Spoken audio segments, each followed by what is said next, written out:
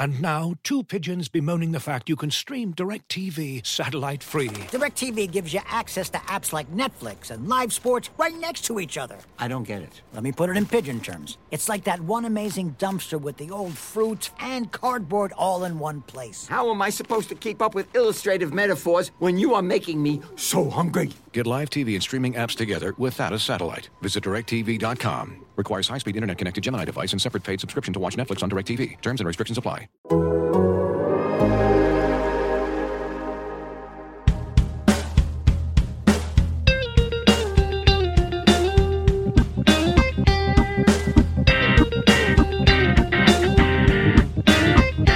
Welcome to Rates and Barrels, presented by Topps. Check out Topps Project 70, celebrating 70 years of Topps baseball cards. Derek Van Riper, Britt Giroli, the King of Waffles, Eno Saris here with you on this Wednesday. Both series, the NLCS and the ALCS, got a lot more interesting on Tuesday. We, of course, will dig into that, and we'll look ahead to today's two-game slate. Love these two-game slates, as I mentioned on Tuesday's show. But let's start with the Dodgers springing back to life in Game 3. I think Dave Roberts summed up the mood perfectly prior to the Cody Bellinger 3-run homer. Quote, "We were dead in the water." I think they were, because everything was going Atlanta's way. There was a pretty bad sequence in the fourth inning that allowed Atlanta to rally the way they did. I will share frustration with Walker Buehler about that. It didn't end up mattering in the end, but it looked like it was going to have a pretty big impact on the game at the time. So now that the Dodgers are alive and kicking again, how excited are we about the remainder of this series? We had a feeling things could be like this, and this was the game they had to get with Buehler over Morton too. So first, your thoughts on the Dodgers figuring it out yesterday. I was really surprised that Morton outpitched Buehler, but if you look at some of the underlying stats, Buehler has his spin has been down, his max velocity has been down. I think he's fatigued. He had a big innings jump from last year to this year. He's not a kid anymore, but it was a big innings jump, and I think he's a little bit gassed. Morton hit a higher velocity than Buehler, which is weird because we've seen Buehler hit 99s and 100s in the past. But once that happened, I was like, oh crap. Because my whole theory of the game was Buehler's going to outpitch Morton and the Dodgers will be ahead when the players are out. And when that wasn't true, and the bats just kind of looked lackluster, the way the 7th, 8th, and 9th was going, like I saw Bellinger's name and I was just like, I don't know, like him against Luke Jackson is not a good matchup. Luke Jackson throws a riding fastball high in the zone and a breaking ball at the knees, and Bellinger has just been having a hard time with that combo this year. But he hit a ball at his nipples. I mean, he hit a ball at his neck. That was a pretty impressive thing. And Andy McCullough has a whole piece today just about asking Cody, how did you do that? And Cody not really knowing how. So anyway, it was a big moment. And I do think things changed a little bit here because Urias against the bullpen is another. I think that's a big advantage for the Dodgers. And I think they're going to tie up the series tonight. Yeah, it's interesting because I'm going to hit you guys with like an interesting stat. So teams that are ahead 2-1 in the best of 7 have gone on to win the series 101 of 143 times, 71%. However, only one team has erased that 3-0 deficit, which is the 2004 Red Sox, very famously. So the Dodgers' chances, you kind of have to look at it now as probably glass half full because they're in that 2-1 category, not that 3-0. Mm-hmm. I was having this conversation yesterday with a baseball person, and it kind of piggybacks off what you said with Buehler being tired. We wondered all year last year how the 60-game season was going to affect these guys. And I think you're starting to see that across the sport because not only have they gotten through 162-game season, which they didn't have those workloads last year, now they're in the postseason where arms are usually dead and they're usually on fumes. And so I think that's happening not just to the Dodgers, but to a lot of these teams right now. You're seeing injury with Lance McCullers. You're seeing what happened with the Rays last series, just totally running out of steam.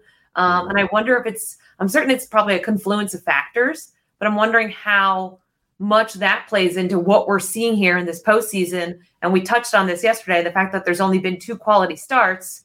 I'm in Boston. We put that game on in maybe the 3rd inning, I want to say, in the media workroom.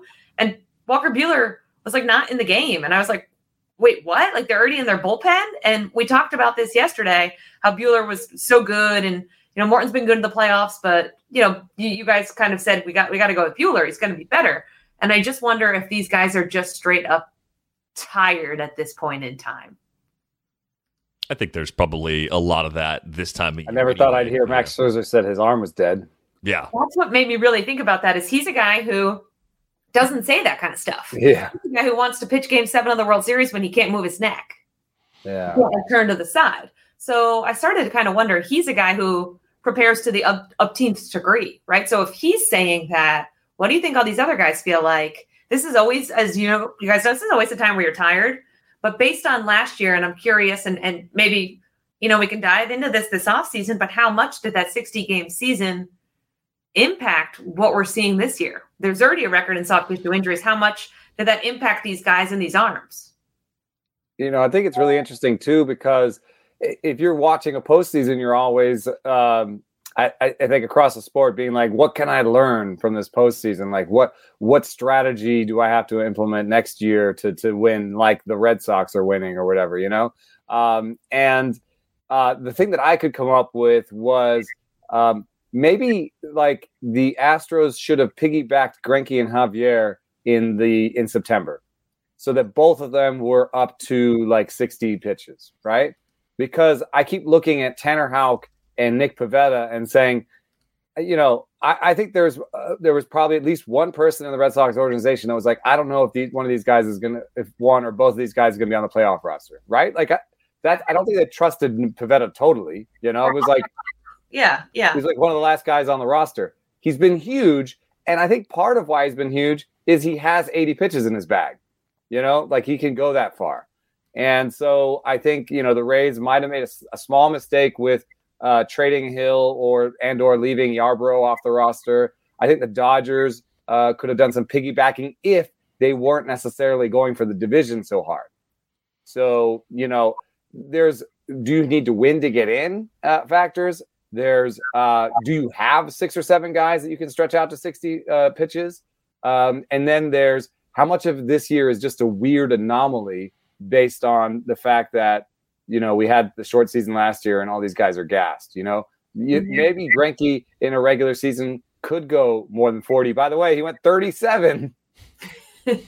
So we were right. He went 37. That's all he had. He just wanted 4 innings. He went 4 outs. Yeah, right. Well, he went 37 pitches, right? They were open for an efficient 4 innings, I guess. But we're leaving the rundown here. I can sense anxiety from DVR, even though he looks very serene. Yeah, I'm fine. I mean, we're supposed to be talking about Dodgers, right? The order doesn't matter. We're just having a nice conversation. Yeah. I think the thing that really jumps off the page to me too, just seeing it. This is why I love the Savant box scores. Seeing the hard hit balls against Walker Buehler in a 3 2/3 inning outing. I mean, fire emojis everywhere, and of course, it's not good to see those in the pitcher's column. 9 hard hit balls against Walker Buehler. I know that bad call got in his head. You could see how he was reacting to it. Things spiraled a bit on him there. I think there was only 1 out when that happened, though. So he wasn't out of the inning with that. It's a little bit different than what happened in the 9th inning in the ALCS game with Eovaldi, where that pitch, that looked like a strike. I know the strike zone boxes on TV are not perfect. That's why. After the game, the scorecard said it was a strike, too. I think there were 2-2 curveball. I mean, it was high. It was high. It was supposedly in the strike zone. The overhead cam was perfect, though, for it because the ball came into the area of the plate and crossed the plate like in the strike zone. It was a clear strike. One bit that I know about human umpires versus robot umpires is that robot umpires will call that pitch a strike much more often, and that human umpires don't call the pitch that comes back to the strike zone as often as they should.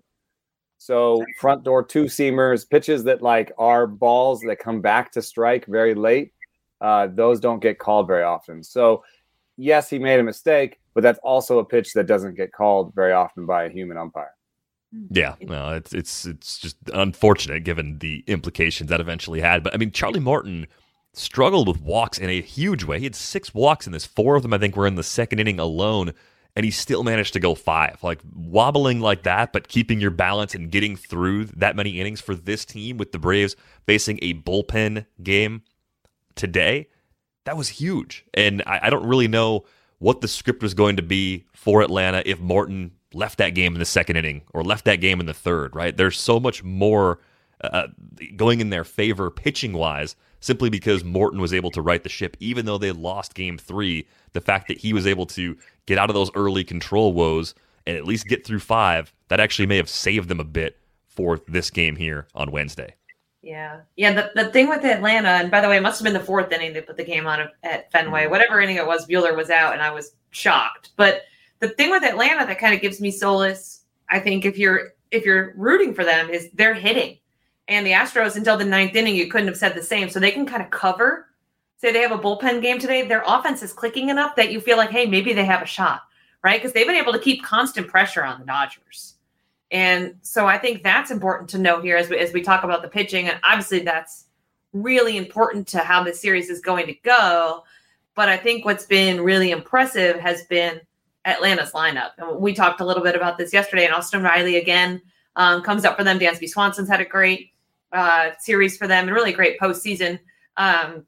We talked about Freddie Freeman's struggles. Obviously, they're missing on Acuna Jr., but their lineup is hitting. And if Houston, and I know we'll get to them, I know I'm skipping ahead on the rundown, but Houston hasn't been hitting up until that 9th inning. And so if Houston can hit, this is a series, right? And that's the reason why with Atlanta, I still feel like they can make this a series because they have scored off some really good Dodgers pitching, and they've had some really good at-bats so far in the series. So is this going to be a mano-a-mano lineup game? Maybe, right? I don't know how Urias is going to pitch. He's not an opener, right? Today, this is a straight start for him. I think so, yeah. But how deep will he go? How deep can he go? He's kind of been jerked around a little here. They always seem to use him a little bit less in the postseason than they did in the regular season. Yeah, I would expect like 4 or 5 tops, but right.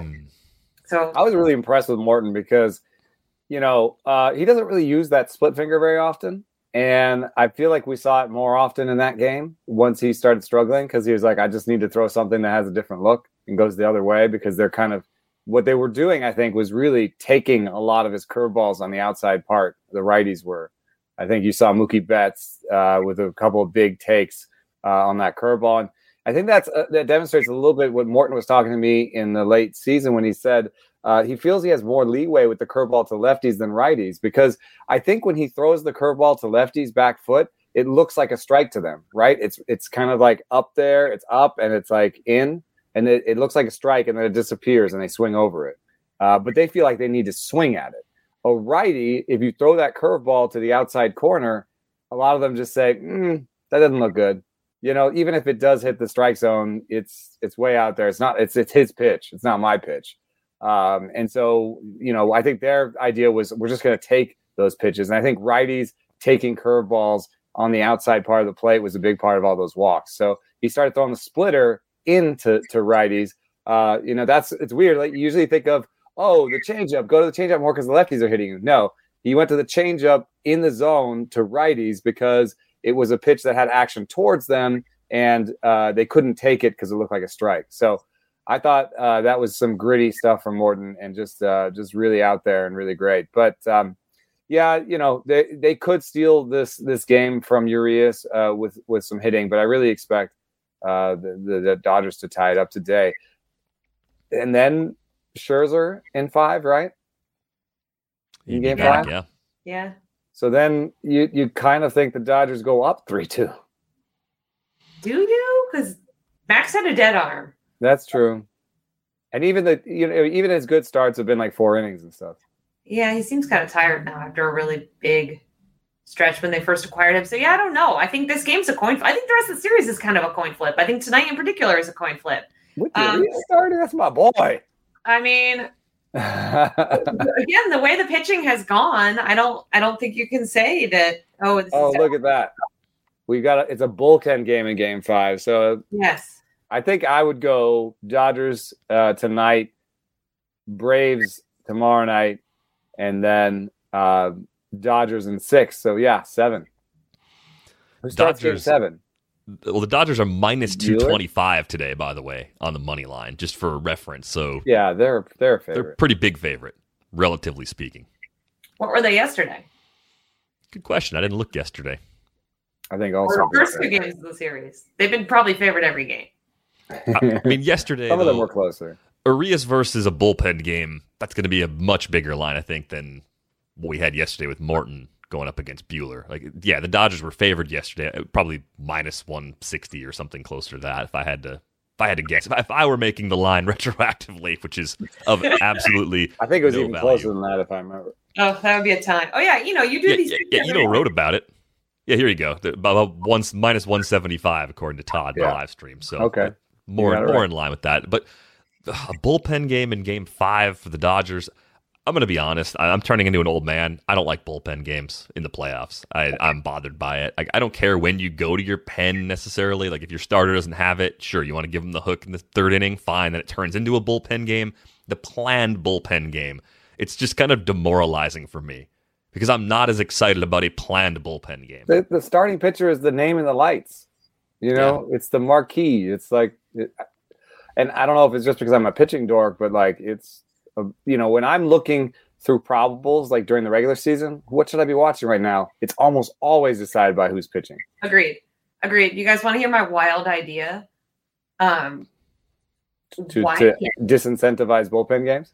No, not disincentive. I mean, yes, one, but two, what we're doing now is the starting pitcher used to pitch the entire game, right? That was his role.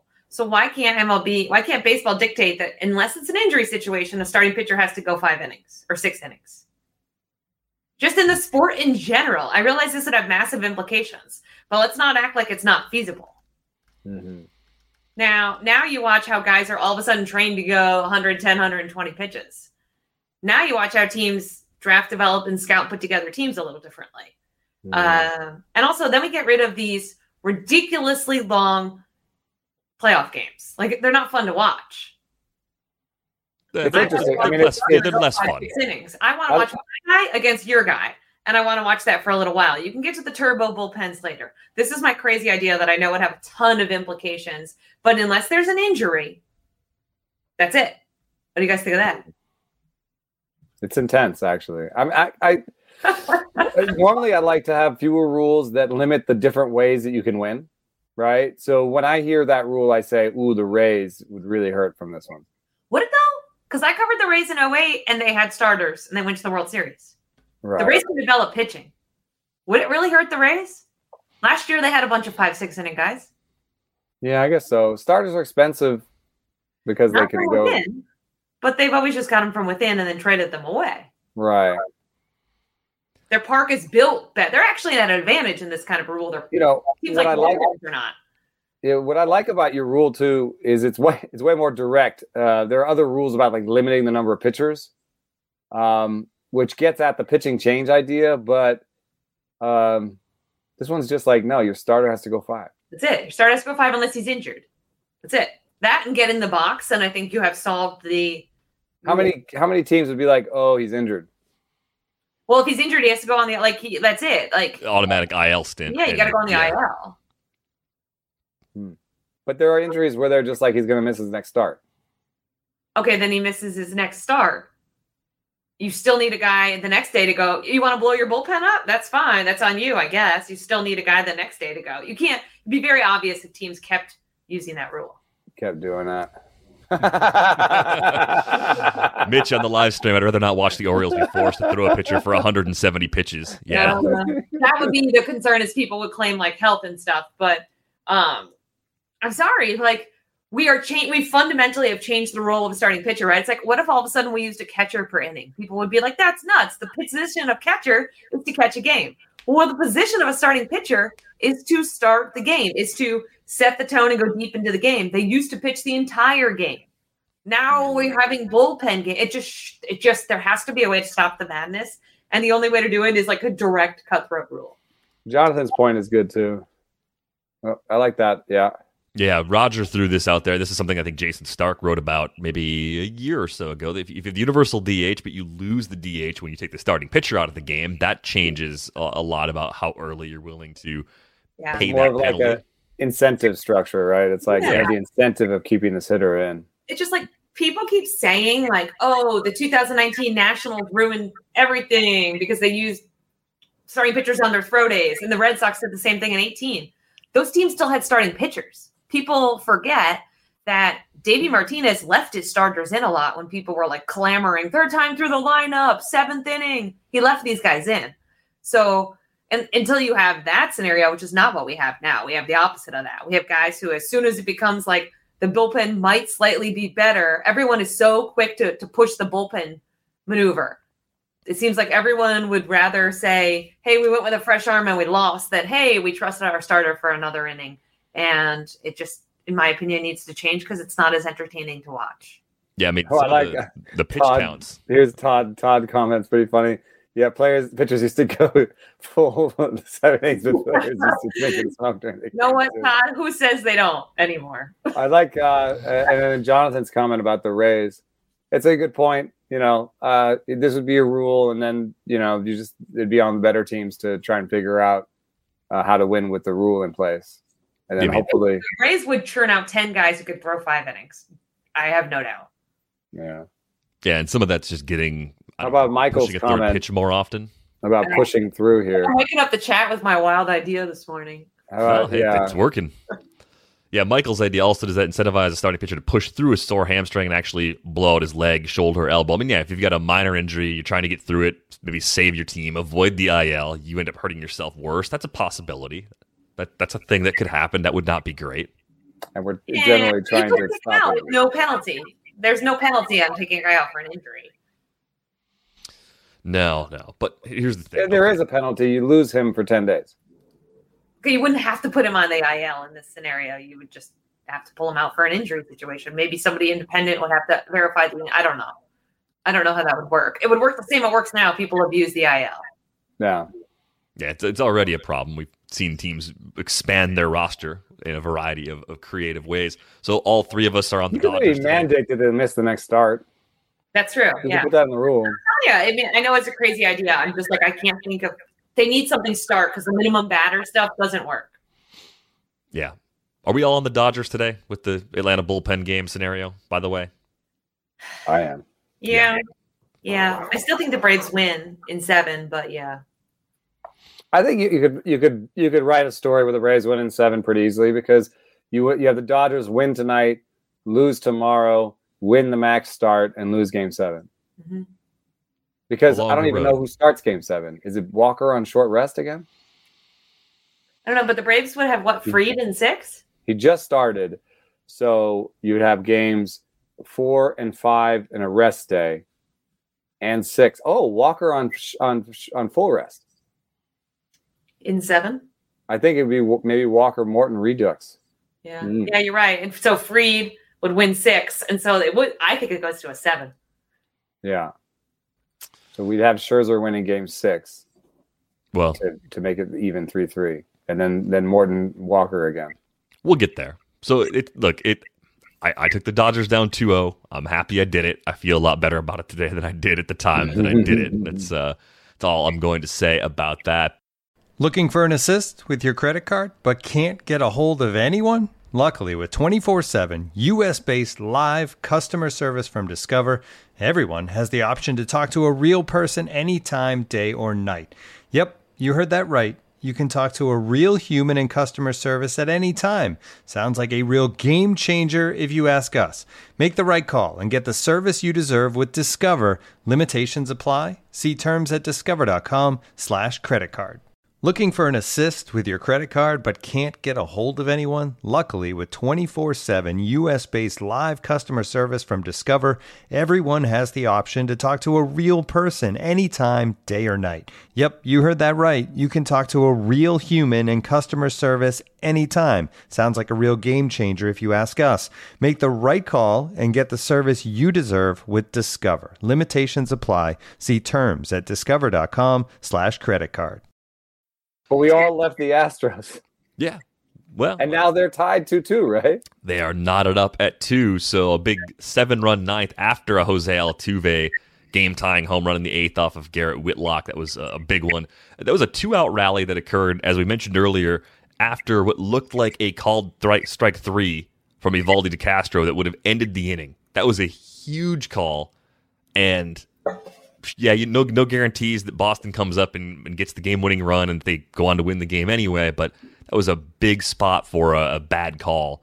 Obviously, we know this Houston team can score runs in bunches. It was only a matter of time.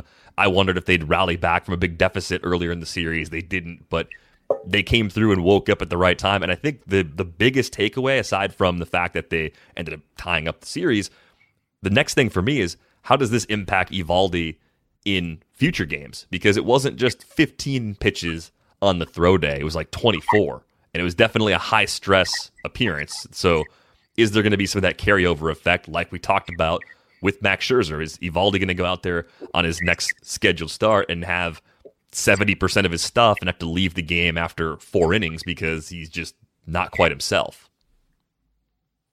Fair. I mean, to me, the story of that game is Houston's bullpen, which, like, when Greinke came out after 4 outs, I was like, well, here we go again. Like, I think everyone kind of thought that the Red Sox were going to beat up on Houston.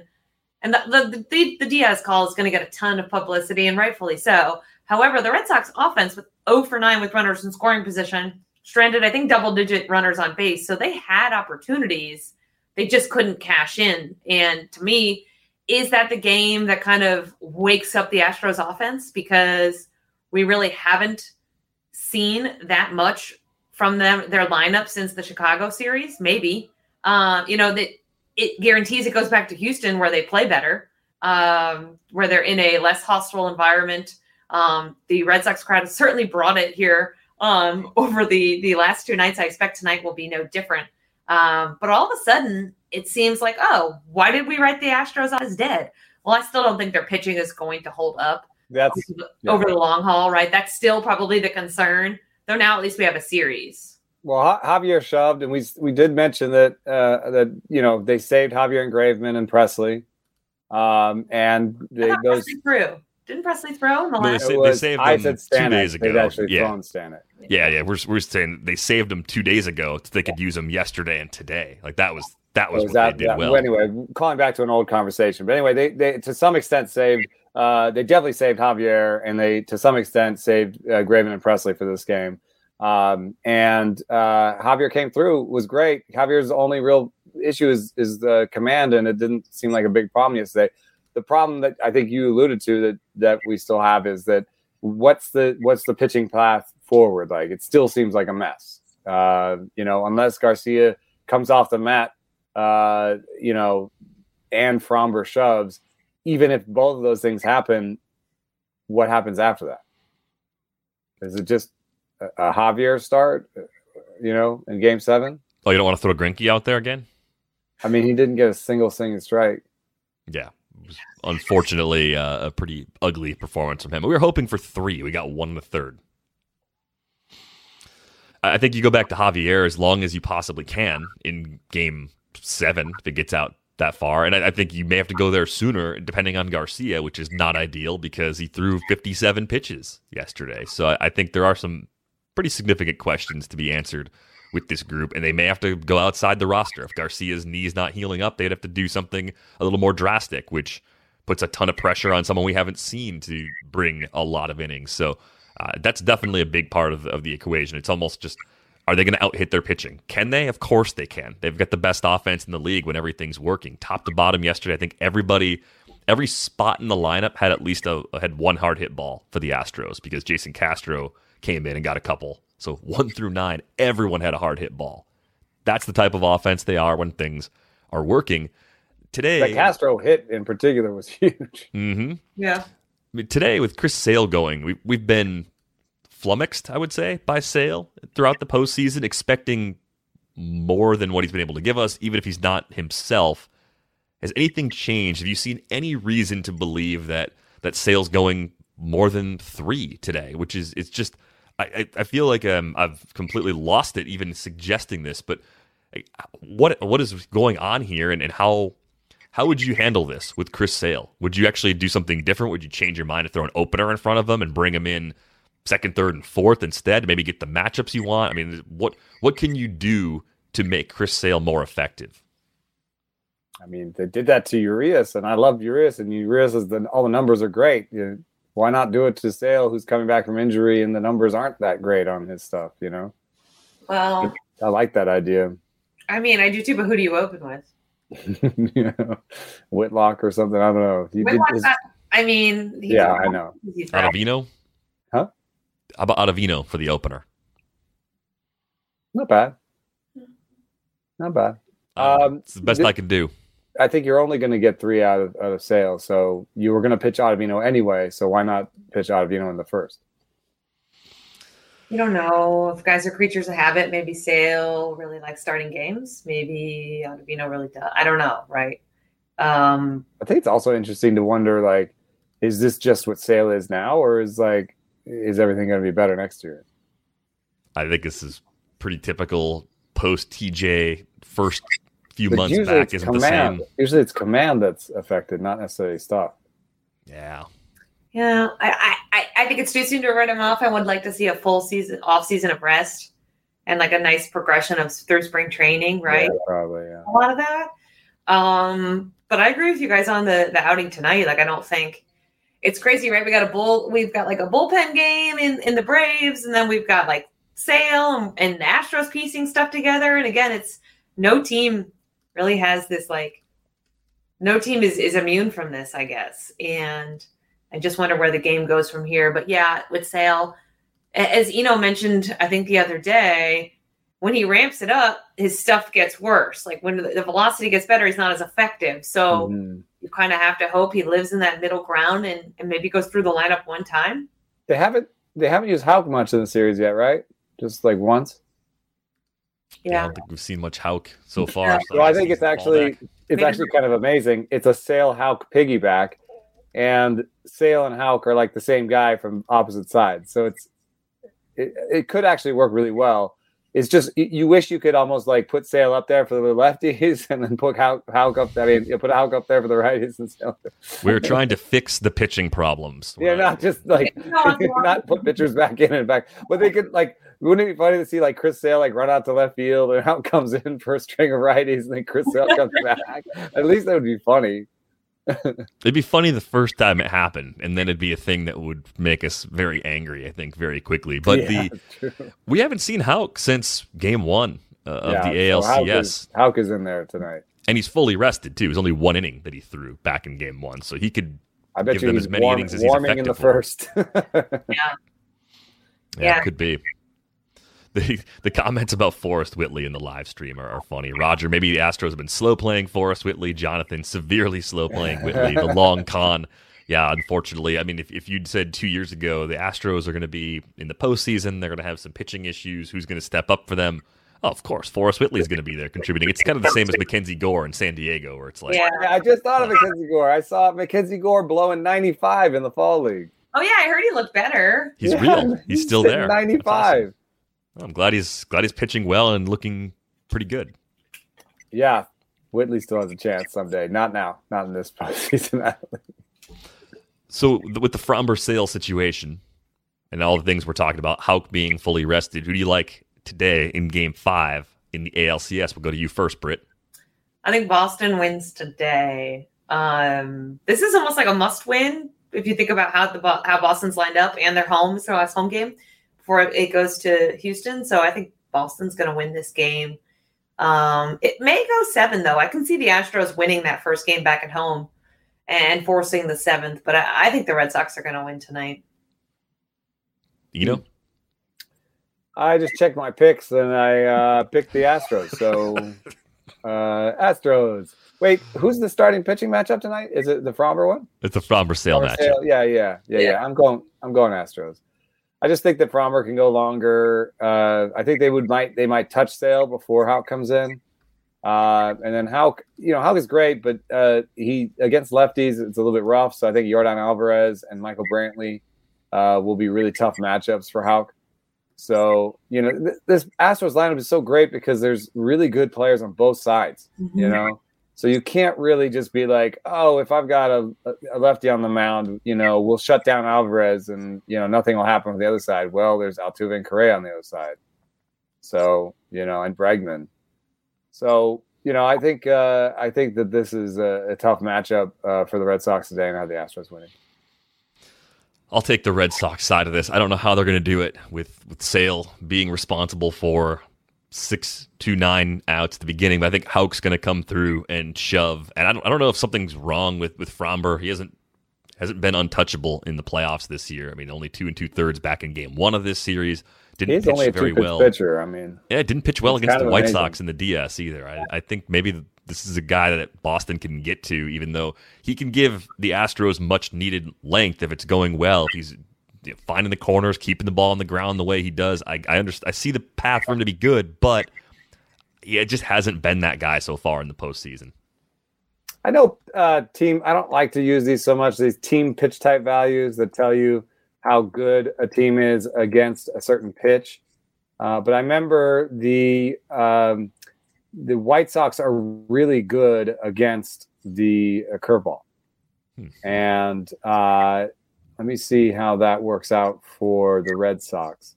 So against the curveball, the White Sox were second in baseball, and the Red Sox were fifth. There you go. So maybe you're right. Maybe they're gonna get to Valdez.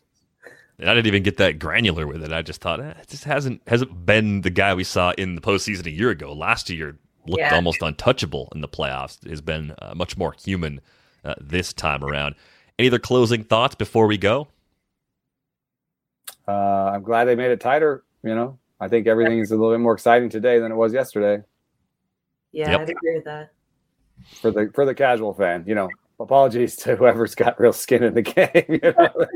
That's like you're just like, shut up, Yeah, I'm more relaxed. Rays lost, you ass. I'm definitely more relaxed now than I was when the Brewers were still in it. So always a silver lining, I guess. No, not really. I enjoyed that sweat in every imaginable way.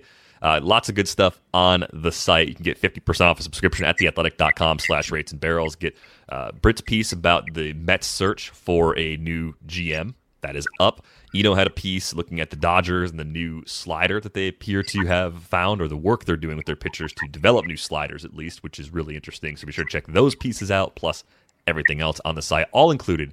theathletic.com/ratesandbarrels.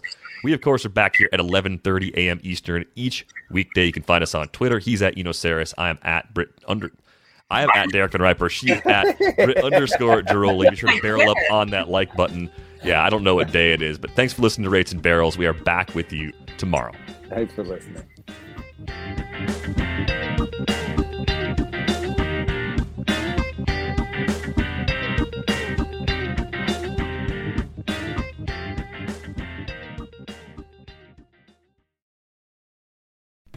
As you've probably heard by now, we've teamed up with BetMGM this season. We'll be using BetMGM lines to make all of our picks, and we'll have special offers for our listeners each week. If you haven't signed up for BetMGM yet, use bonus code THEATHLETIC, and you'll get a 1-year subscription to The Athletic, plus up to a $1,500 first bet offer on your first wager with BetMGM. Here's how it works.